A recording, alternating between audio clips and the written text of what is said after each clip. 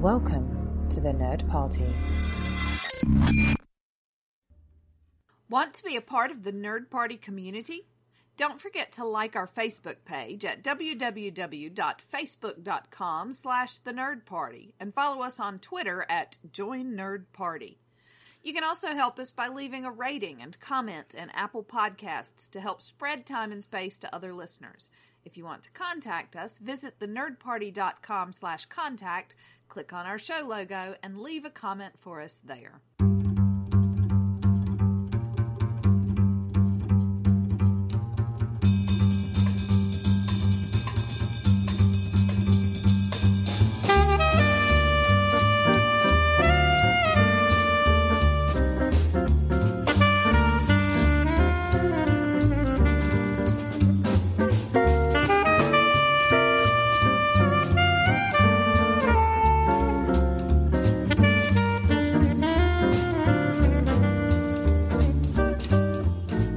Welcome to Time and Space, a Doctor Who podcast.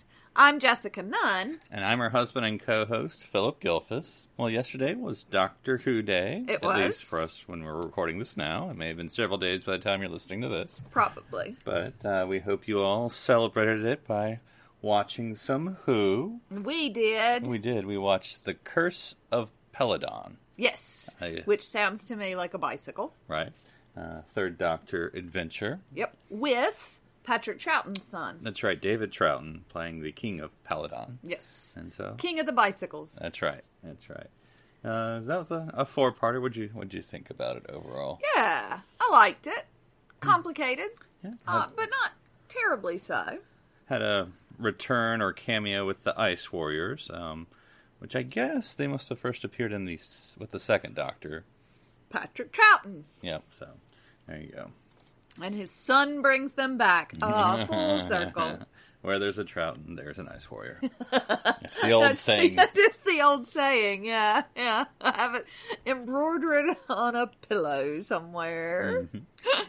And then we also saw the trailer for season 12 of Doctor Who come out. Yep. So, which starts after the New Year's special, I presume? Fingers crossed? Yeah, I mean, it's not official yet, but maybe it is official. I don't know. I feel like the New Year's special is official. Yeah, well, I don't know if it's going to be a special as much as it's going to be an episode. At least what I've read, and it could be changed by the time you listen to this, but it seemed to be like the first episode will be a two-parter. So it's not necessarily a special, just as much as an episode will come on New Year's Day, and then to be continued. And I forget what day Doctor Who comes on. It's been so long. Was it Saturdays? Anyway, whenever it comes on, and then because I don't know what day the first is. Well, I know it's a Wednesday or something. Yeah, Christmas something is on ridiculous. Yeah. Yeah. So, but anyway, terribly inconvenient for those of us who like to travel over the holidays. But anyway, so yeah, and the Chibnall apparently has been quoted as saying it'll be a big episode. Big episode. That's right. So we'll see. We're looking forward to it. Obviously, they announced some guest stars. I'm sure more will come out, and then a lot of the Twitter, but especially the lady Doctor Who Twitter, have been going crazy for the 13th Doctor in her suit. Yes. So yeah. Looks quite I assume she's fit. a waiter. She kind of looked because it was not like a fitted I'm going to an event kind of thing. It felt a little bit. Maybe that was the Paris 1943 suit. Yeah, which I'm excited about. Lots of interesting things. Stephen Fry, going back to World War II. And then, and who else? Oh, the guy from ER. I'm sure he has a name. Oh, yeah, the French guy. Yeah, this is just me, by the way he was dressed. My guess is Harry Houdini, but I have no idea. Oh, fun. Yeah, that's just my random guess. I like a little bit. I like my magicians. That's right. So, there is that. Cool. Well, what are we going to be talking about today? Today we are going to talk about the 11th Doctor's series arcs. Okay. Yeah, speaking of Chibnall and the 13th Doctor, obviously the first series of his/hers was arcless. Specifically arcless, yeah. And then, I don't know, there's no word about what this next series will be like, whether maybe he'll return to at least what's become a new Who tradition of having a series arc. We don't know. Yeah, we'll see. But certainly, 11 was very arc heavy. Yes. For the most part, and that's what we'll discuss.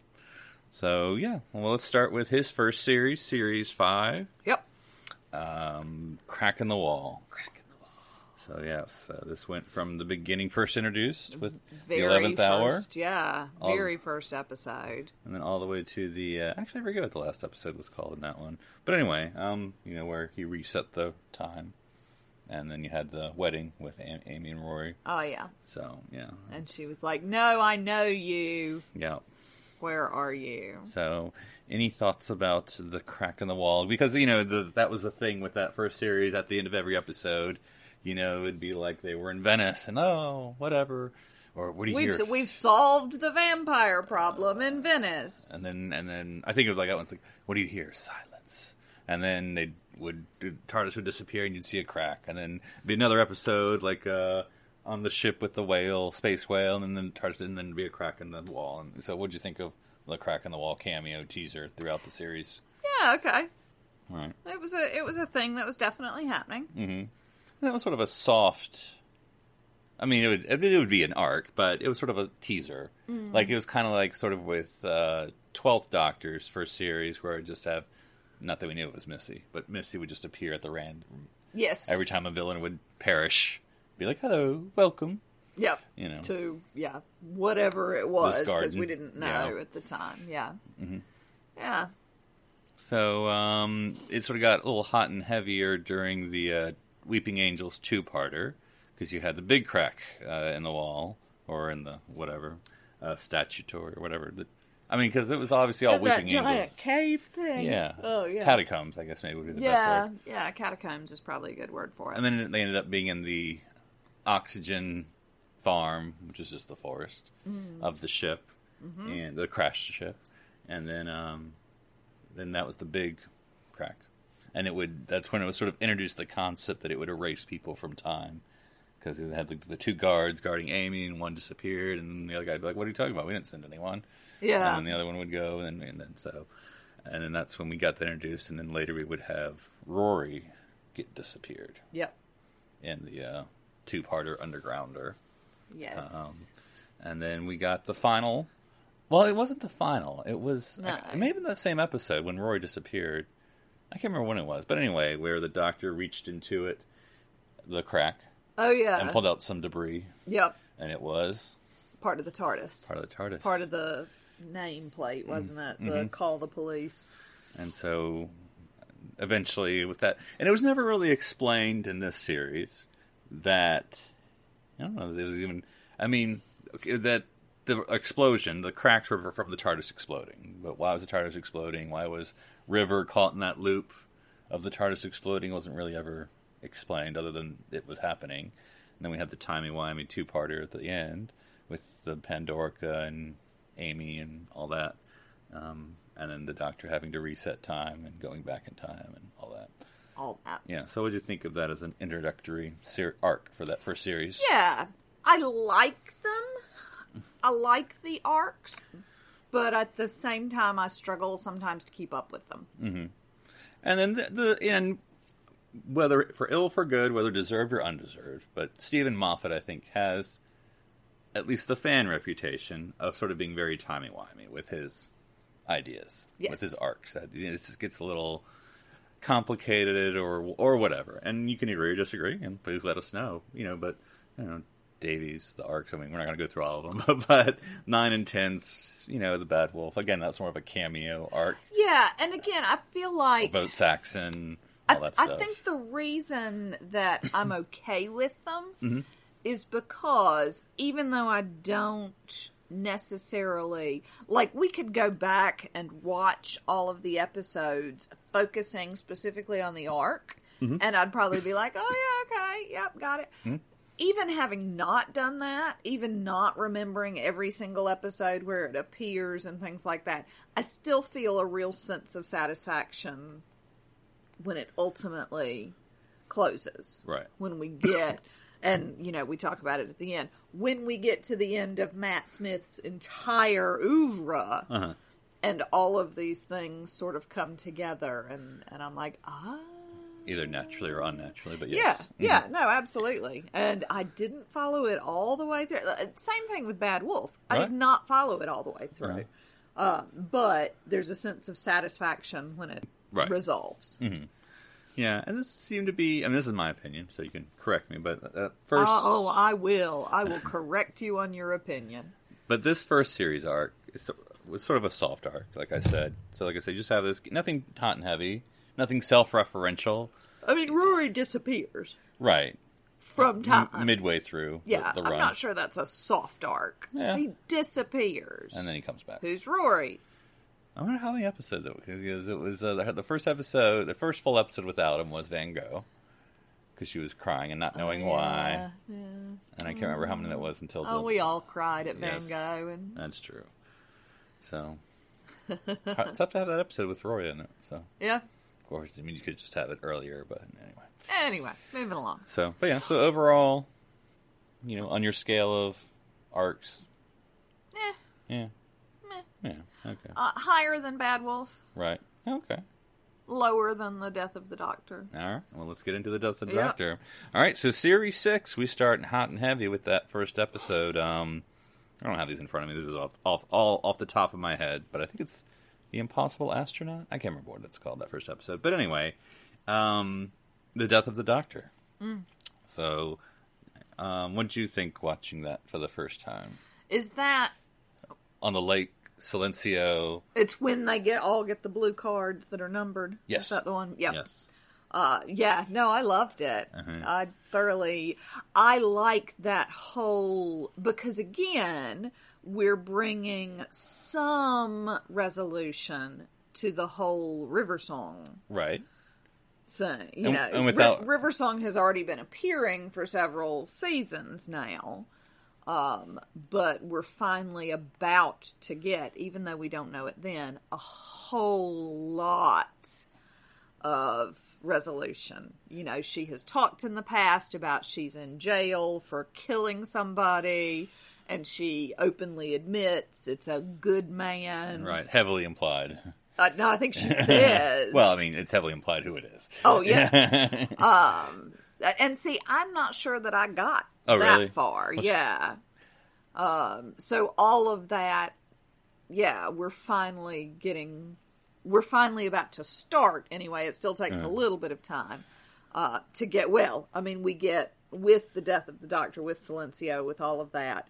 We get the beginnings of it. We figure out why River Song's in jail, but we still have even further to go to get to who River Song is. And of River course, who. And of course, I love River Song anyway, so this being particularly River Song heavy is a lot of fun.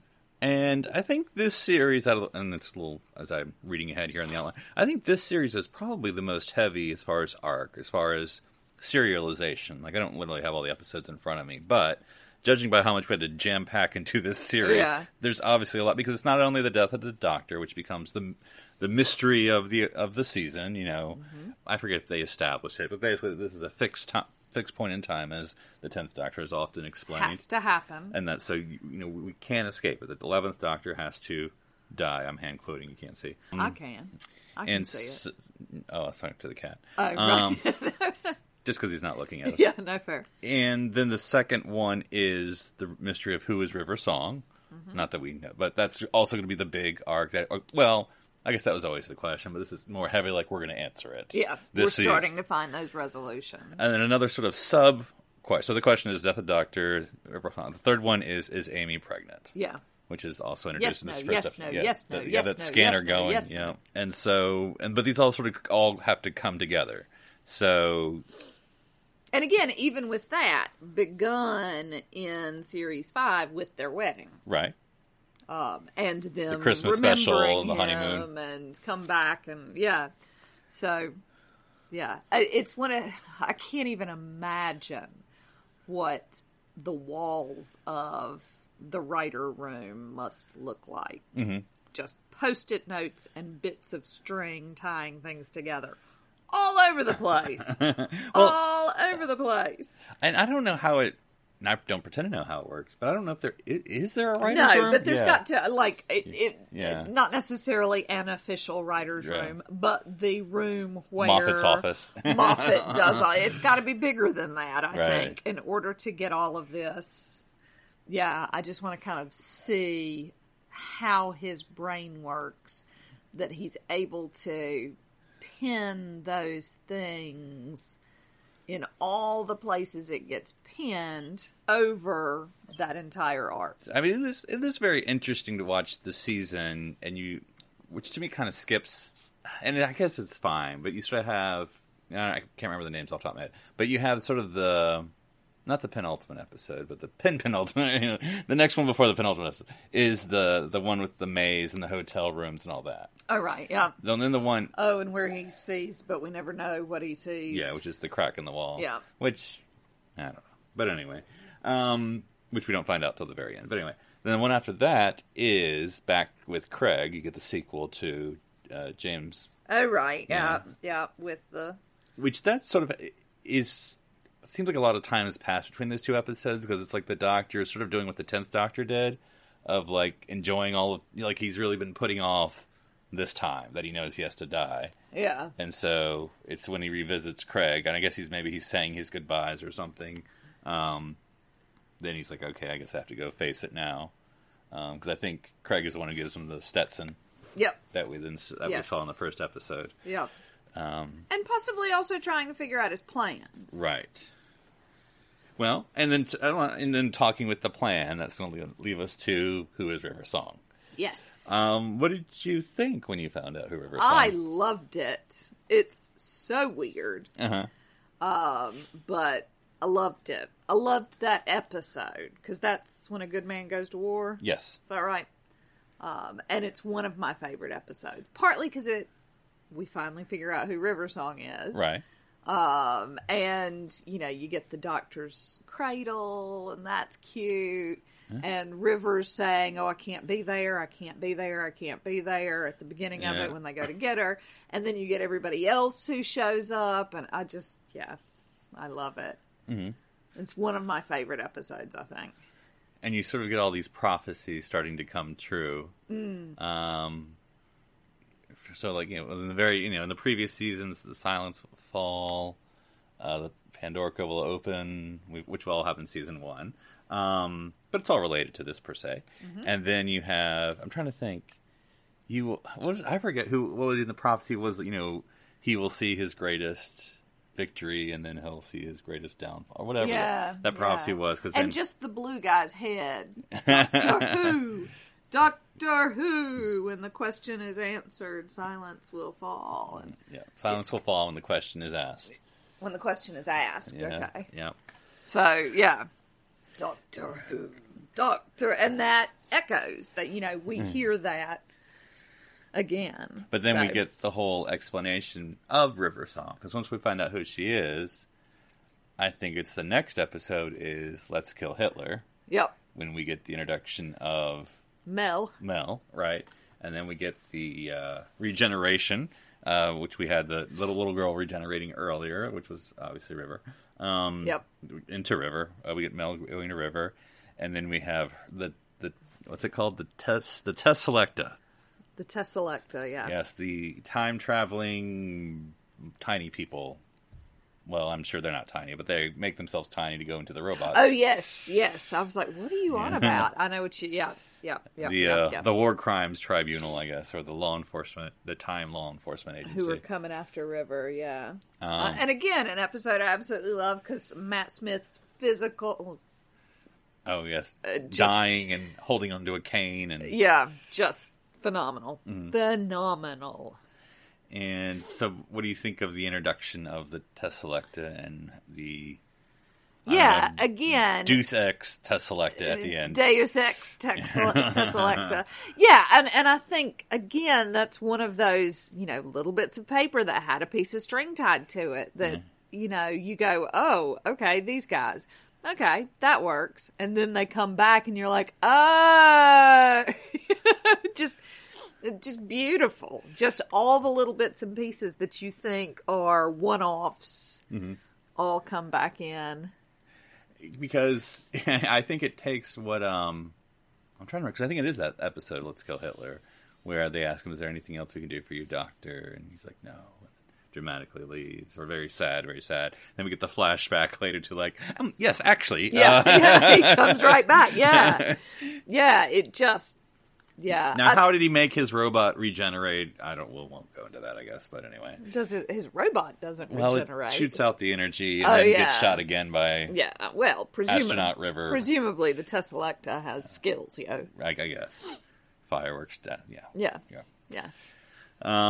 But like you said, where all things have to come together, which, as a writer, a logical writer, that's going to sound weird. As someone who, when it writes, has to be like, okay, let me ask a question. Does this make sense? How does this make sense? What would an audience member ask about? So anyway, the Ganger thing, about the fake baby, the fake Amy. So then we have to have the two-parter where we go to the Ganger planet, or wherever, the mining or whatever it was. Actually, what was it? Lava? Oh, no, acid. It was acid, whatever they were. Some sort of, acid, whatever. And so we have to talk about, explore this concept that you didn't know we were going to explore, of the Gangers, of having copies of people. They can be controlled and whatever, which then we'll later use because it's a fake Amy, and then it's a fake baby Melody. And so we had to do a whole two-parter just to introduce that concept. Absolutely. I'm good with that. Mm-hmm. Yeah, I almost want to go back and watch the very end, and then go back and watch it through and pick out how often things are relevant that you think are, this is just a one-off episode. Which I remember that not being necessarily my favorite two-parter. Actually, there's a lot of two-parters that aren't necessarily my favorite. Like, even the Under the Earth one isn't necessarily my favorite with the, the Silurians or whatever. I don't think it's bad. It's just not my favorite necessarily. But I'm trying to remember what we were watching. I'm sure it was one of our Blu-rays talking about Matt Smith, but with the Ganger two-parter where there's two doctors and they have to play off each other. Yeah. And so I was talking about Matt's ability to do that. Even whether it's, I don't know how they filmed it, whether it was someone reading lines or maybe there's an actor in place or, But the comedic timing required to do that. It's just, exquisite. Yes. He's a clever lad. Mm-hmm. Well, we get the last episode or the last two-part episode, whatever it is. Just can't remember off the top of my head. But anyway, with River stopping time. And, I think it's the wedding of River's song. Anyway, I think that's that. Anyway. But anyway. That would make sense. But we bring back some people. We bring back Winston Churchill from the first Series 5. And other people. Again, all the pieces start to come in. And I love the idea that River Song just pops in on her parents. And that's where we get this. Oh, yes. About the Doctor not actually. Yes. Oh, yeah, because that's a callback. Because at the end of the episode, she comes back, and she's just come back from the Weeping Angels episode. Because she has her camouflage on. Oh, right. Yes. And she's like, that was the first time you'd met me, Mom. And then she again because they have some wine, and the whole story comes out, and then we get the ending, Doctor Who. Yeah. But then, which I think was I thought it was very promising because as high as this whole series had gone, because it's gone pretty epic in my opinion, big things going on with the universe, especially like you said with. A good man goes to war, the Doctor's greatest triumph. But it was also that whole speech about River gave him, look how big you've become. Did you ever think you would become this big, command an entire army, and all that. And the word doctor in some species means warrior and all of that, which again is one of my favorite Doctor Who moments of the realization that things have gone a bit awry. And maybe this is underexplored, did they go awry because he still has some of the War Doctor in it? Is this his way? Because, we've talked a little bit about 9 and 10 and how they deal with the Time Wars. And is this then the 11th Doctor's way of dealing with it? There's grieving. There's whatever Tennant is going through, all of that.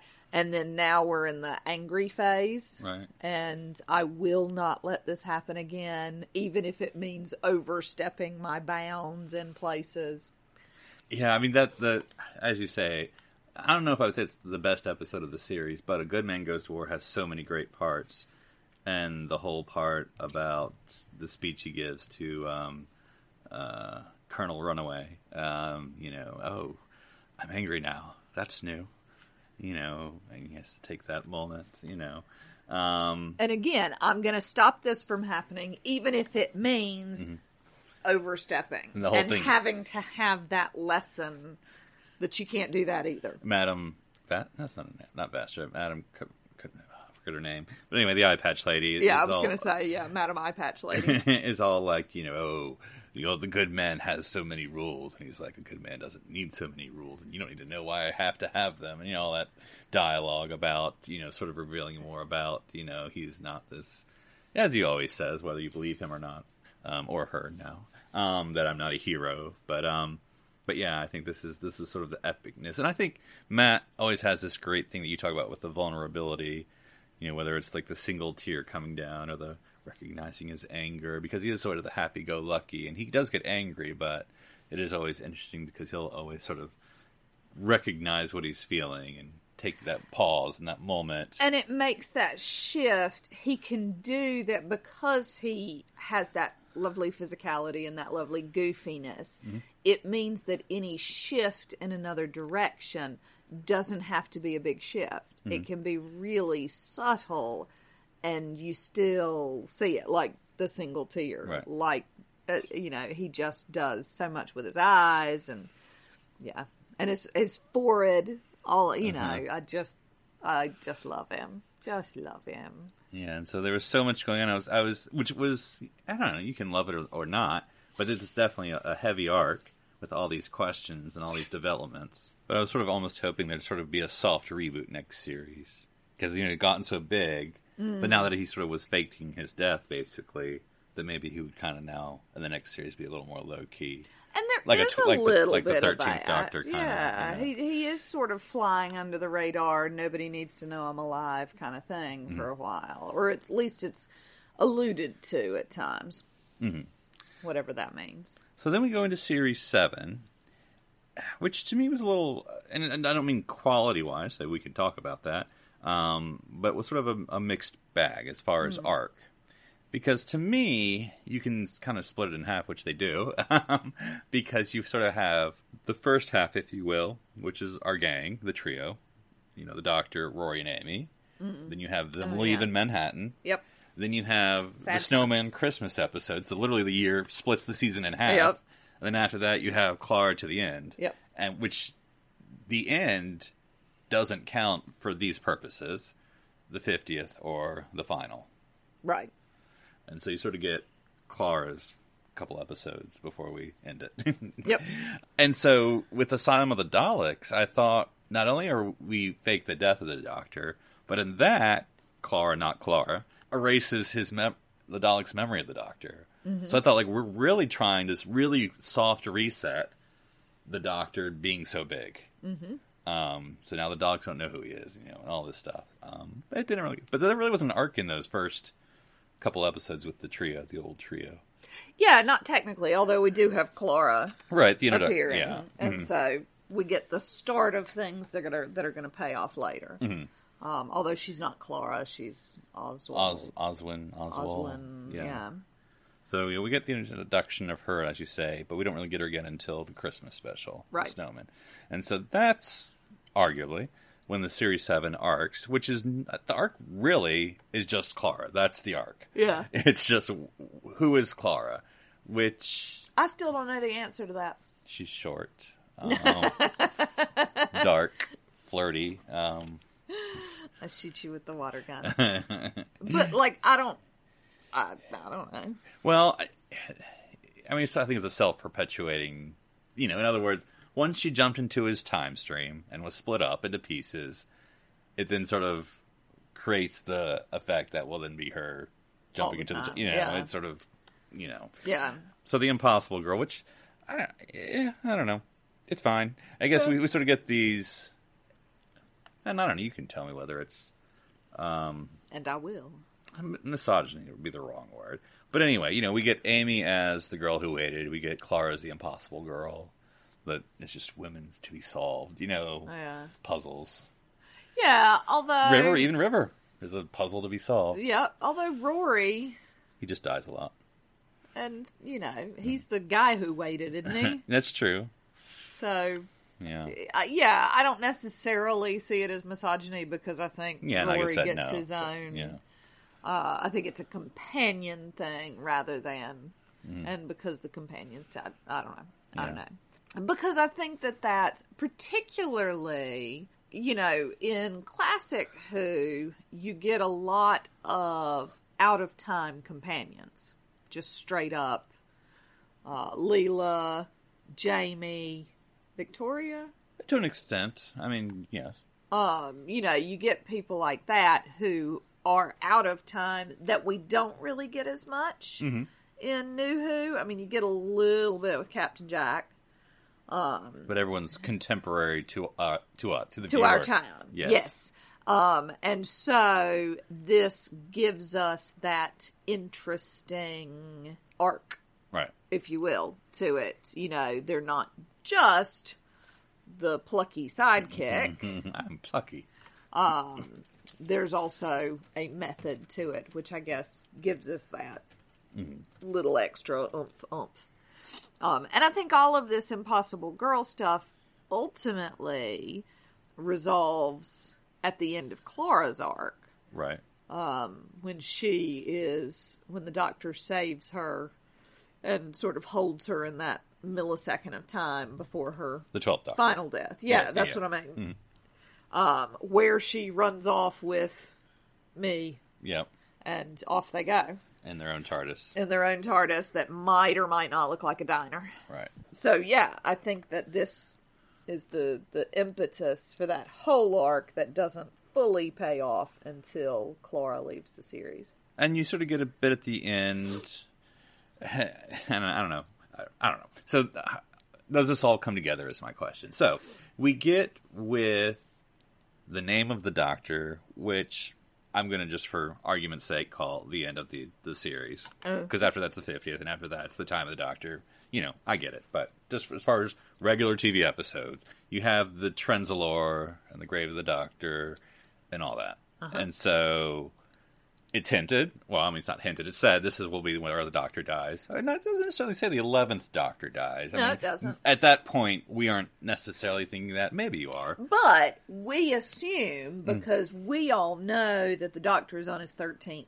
Well, but we don't... I mean, yeah, that concept was not introduced. You could have known that. Well, no, because the War Doctor, we don't know about the War Doctor yet. That's true. Yeah, so that's true. Yes, but that concept wasn't introduced until the 50th. Yeah. Actually, until anyway. Or maybe it was the one after Well, the idea of the 13... Yeah, it had already existed. Yeah. So what you're saying is... Yeah. We know that, according to canon, his time is ticking. Right. Anyway. There aren't many more... if you count the 11th Doctor as regenerating twice, at the very least we're on 10th Doctor, sorry. Then at the very least we're on 12 regenerations. We know his time is running short. Right. And as viewers, it makes us very uncomfortable.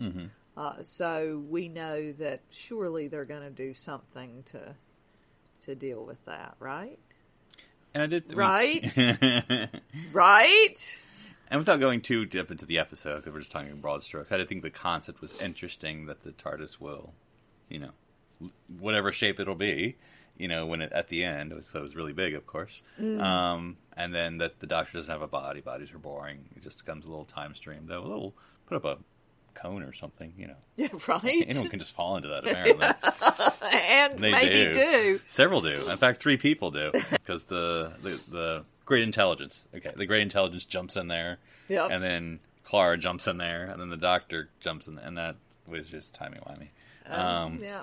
Because then does that mean that... I don't know. It's... Timey-wimey's a thing.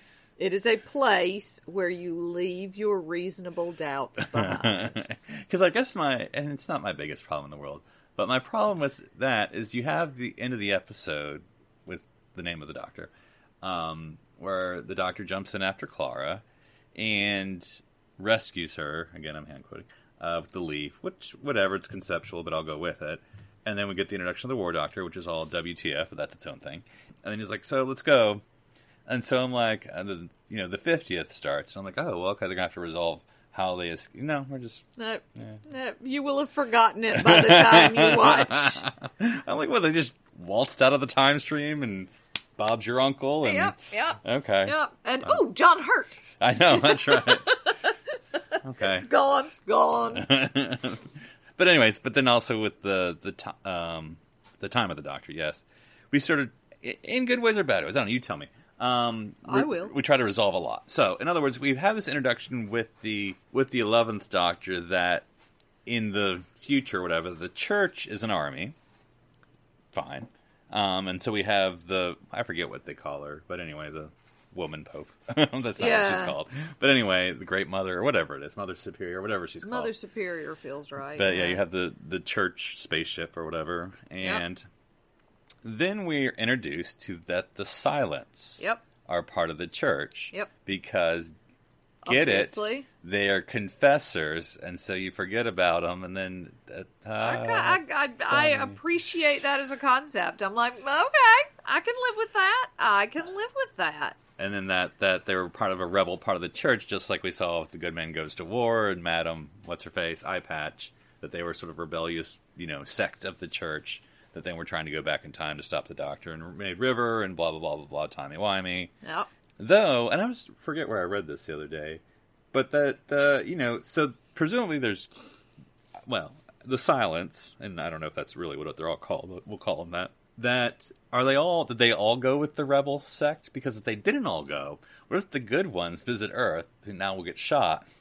Because all humans have been commanded to kill. Yeah. Yeah. They know not to do that. Oh, they just kill the bad ones. Yeah. Okay.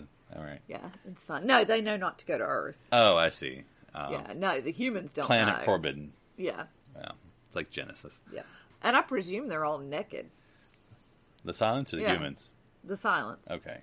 Why would the humans be naked? That's weird. Not the shower. But to go to church, you got to be naked. That's true. And so, all the Silents are naked. What are you doing? The Silence part where they don't have mouths. Don't do that. Please don't do that. And then they shoot out electricity. It's creeping me out. And now we have to get divorced. Why would the priest need electric shocks? The same reason they need to be naked, obviously. Okay. Well, I can understand the metaphorical nature of nudity, but I don't know what the metaphor of electric shocking is. The light. I am the light. I'm going with that. Okay. And not that I don't think that aliens can be part of the Church, because, hey, it's a big umbrella, right? Yeah. But, they seem to be the only aliens. No, they're not. Non-humans in the Church. How do you know? Just because the others look human doesn't mean they're human. That's true. But there's a lot of non-human aliens that don't seem to be part of it. Well, just not in that scene. Maybe they're more low church. Yeah. Okay. Yeah. I mean, they have their own... churches. Okay. Oh, okay. Yeah. One assumes. Yeah. It's all grape juice to them. But then we visit Trenzalore again. Yep. And so, again, I'm not going to think about it too much. Yeah. But there is a timeline where the Doctor didn't get rescued by the Time Lords and just died. Yeah, let's go with that. Or maybe they just put up a monument. I don't know. Yeah, let's go with that. It's a separate timeline. Yeah. It's the same timeline that Captain America and Peggy Carter are currently in. Okay. But not the same timeline that Loki is currently in now that he's grabbed the Tesseract and disappeared. Buggered off. So those are all different. Now, can you have the Tesseract and the Tesselecta? No, because the Tesseract is too little to pick up the Tesseract. They're only we. I see. Yeah. That all makes sense. Yes. Okay. It's Earth 616. Is that a thing? I don't know. That's a thing I've heard before. 305. I'm making this 867. Jenny's in a totally different timeline. With the Madame Vastra. And Forrest. Oh, okay. Yeah, Forrest is in there somewhere. He's confused about being in Victorian England, but never mind. Okay. All right. Well, there's chocolate. Yeah, well, isn't there always? So, what do you think of all these arcs? Any particular favorite one, or one you could have done without? My favorite is still going to be the River Song, figuring all that out. I'm still holding out hope that they're going to bring her back. and figure out how to timey-wimey do it. And I'll be honest, I don't care what sort of excuse they give for why she's not actually dead or whatever. I am buying it so that she'll be back. Yeah, like I say, I think it's beautifully done. I think there are obviously going to be weaker points. Why are the Silents the good guys now? What? Yeah. How does that work? And how do you know that they've even been there? How do any of us know? What's up with that narrator? There are always going to be weak spots where you have to suspend your disbelief. But for me, there's such a delight that there's even an attempt to put a bow on so many of these things that I'm more than willing to suspend where I need to suspend. Yeah, I think... And I mean, I'm not going to totally blame it on Moffat, but during his run, I'll use that umbrella, there is a instinct, and it's not bad, but I'm just saying, there is an instinct to want to fill in a lot of gaps in Doctor Who. Yeah. Which can be both interesting, right? Like the War Doctor, and showing the Eighth Doctor's regeneration, and explaining... I don't know, the TARDIS as a woman, or showing that it was Clara who told the first Doctor which TARDIS to choose, which are all these kind of cool fan moments. But at the same time, it is kind of fun to have those mysteries that fans can kind of just create their own explanations. And it's also, and I don't know, this is a personal thought, how much should the Doctor still be mysterious, and how much should we explain everything? Well, and my hope is, and we probably won't know the answer yet, but my hope is maybe he left holes that we don't know are there yet, that then somebody else can build up in some way, whether they resolve them or not. Because I totally get what you're saying. And I do think they're lovely fan moments. And I don't think that they were all necessarily necessary, but they were a lot of fun as well. I mean, I can't think of anything I don't necessarily like. Yeah. And so, like I say, maybe, and if he didn't leave holes, then maybe Chris Chibnall can. Right. I mean, he already has. I mean, there are still holes that have not. What's up with those weird scarf things? That's right. What is it, the second episode of the 13th Doctor? We still don't know. You know, he is certainly starting to create holes, and whether or not he fills them, or whether or not someone else fills them later on, it's exciting. And it'd be interesting to sort of, what are the top unresolved questions in Doctor Who? That would be. Like, for instance, I mean, there could be an easy answer, but whatever happened to... the granddaughter. Oh, right. Oh, yeah, Susan. Susan, sorry. Yeah. Her name escaped me for a second. I mean, she was on, well, up to that time. Well, even now, I guess, technically. She was on Future Earth, during the Dalek invasion. That's where she was left. But, did she ever leave? What about the Time Wouldn't War? That be a really interesting place for the 13th Doctor to go visit? Yeah, and who's to say she didn't regenerate? Particularly because she's still alive. Presumably. The actress. Oh, yes, I see what you're saying. Yes. So, yeah, get in there while you can. And again, that's a fun, particularly because the 12th Doctor had her picture, picture and River Song's picture. Yeah, I still think there are a lot of places that if people want to try and fill in holes, they can.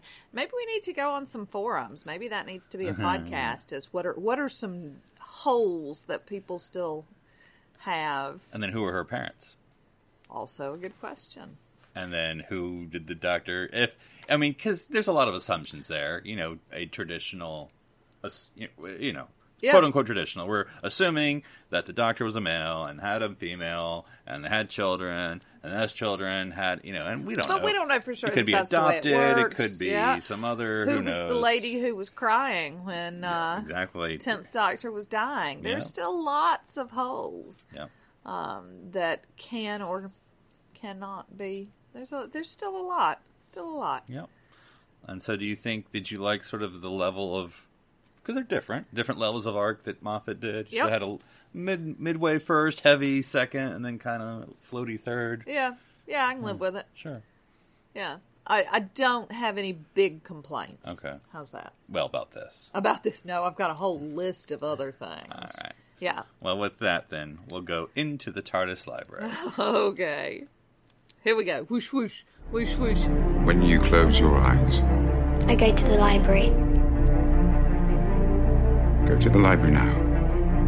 And into the TARDIS library, we're going to be focusing still on Matt Smith, but in another role. Yep. And we're going to be talking about Pride and Prejudice and Zombies. So this premiered when? The 21st of January, 2016. And starred, well, co-starred and featured, I don't know. Featured, because it gets an and in the casting. Matt Smith is Pastor Collins. All right, so this is, well, I'll leave this over to you. Pride and Prejudice. What's your Pride and Prejudice experience? What are you asking? What is my... Did you ever teach it or just read it? No, or... I never taught it. The first time I read it, I was like 7. Right, so you understood everything. So I was like, yeah, that's a book. I was flexing my ability to check out grown-up books from the elementary school library. And yeah, I don't think I got it at all.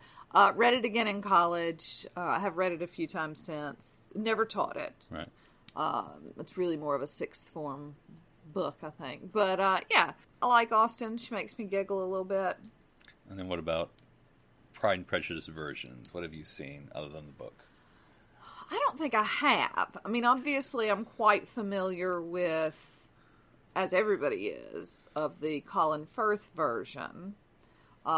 Just because it's got him coming out of the lake in the white shirt and everybody's like, ooh, Colin Firth's a piece of something, something. But I'm not sure I've seen, I was just trying to think, and I don't think I've seen a stage version of it. I have.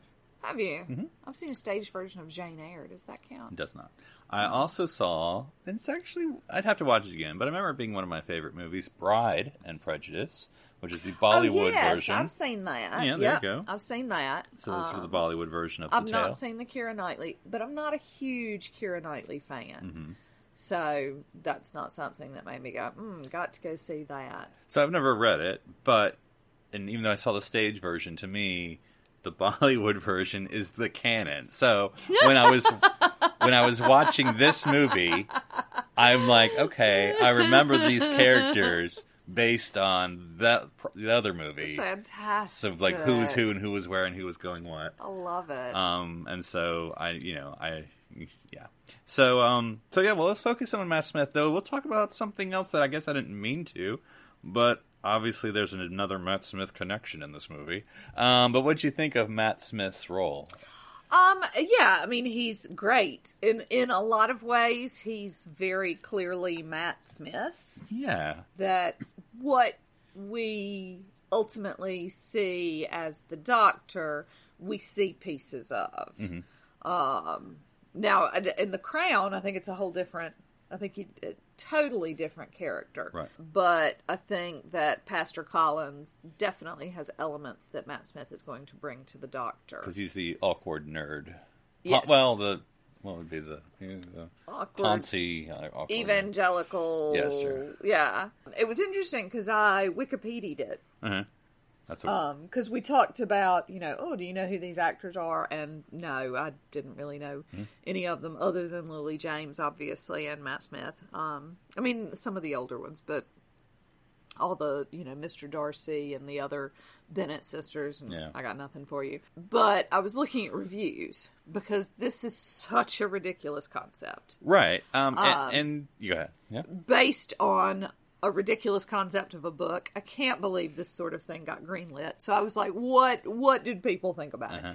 And they sort of got mixed reviews. Yeah. But Matt Smith got, like, in one review, he was specifically labeled as, he was very good. Which I was pleased for him. I was like, yeah, you. Well, like, to me, he's playing the part straight. Like, I'm sure there is dialogue about zombies in his role, but there is with the overturned carriage or something. Mm-hmm. But other than that, he is pretty much more Pride and Prejudice and zombies.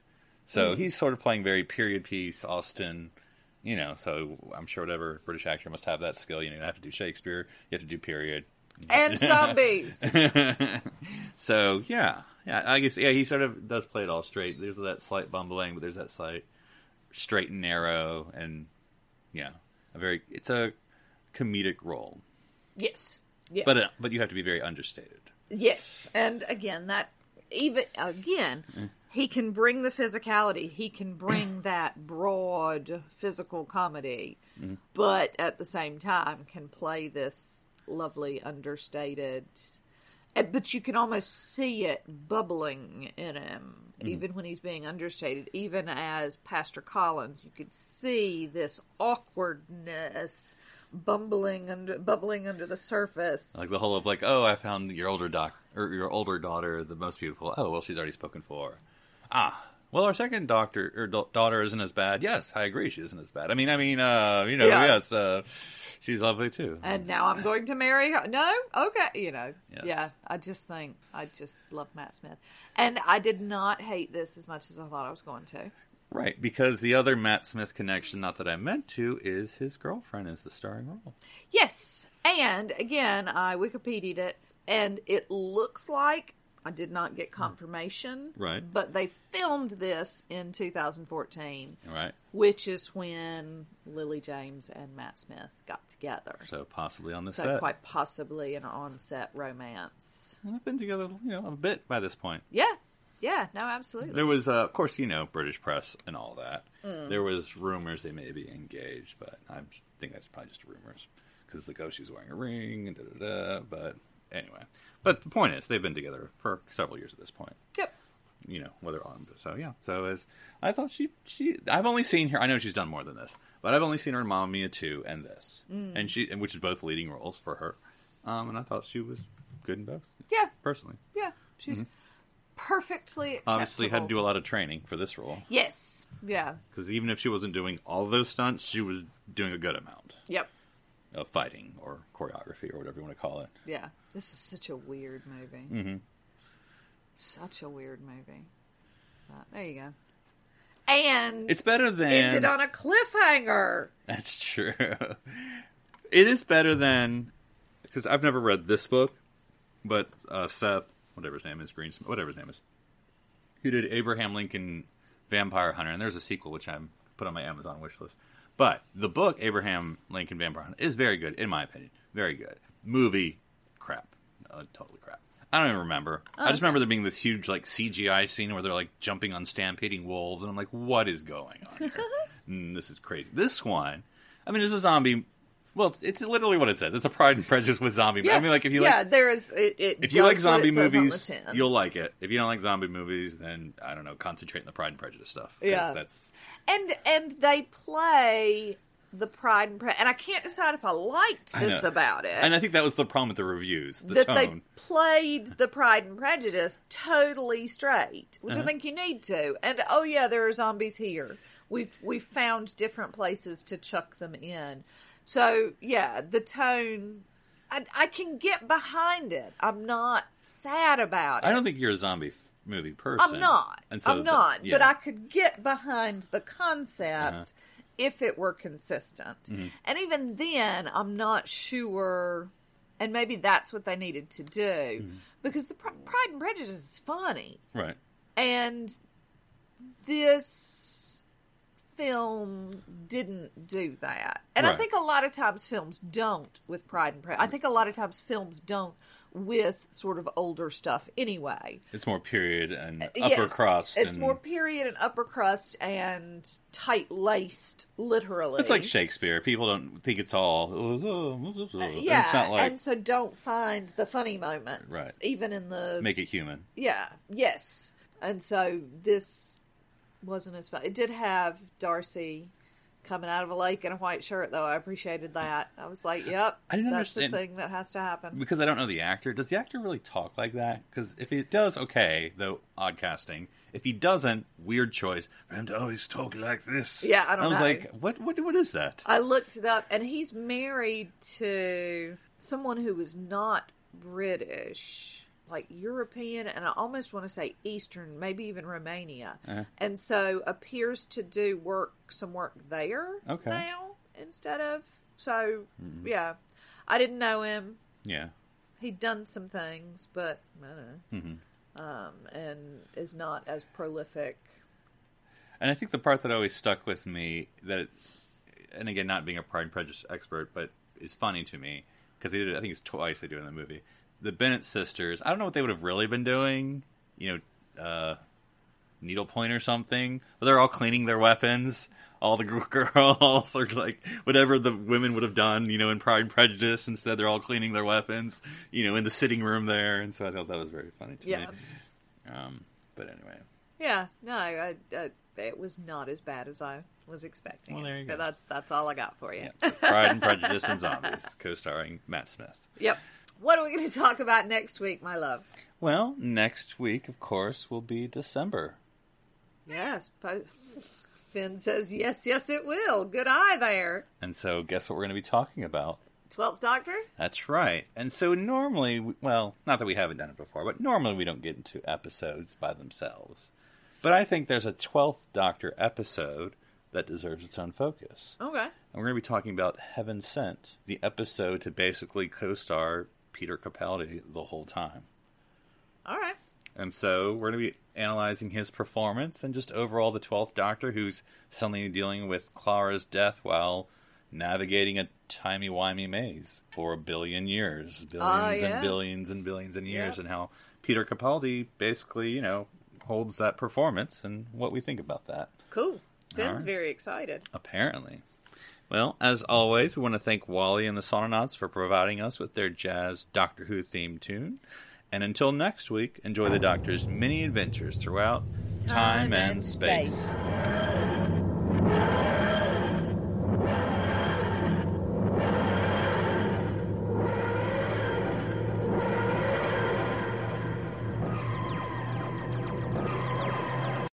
This is BBC Television.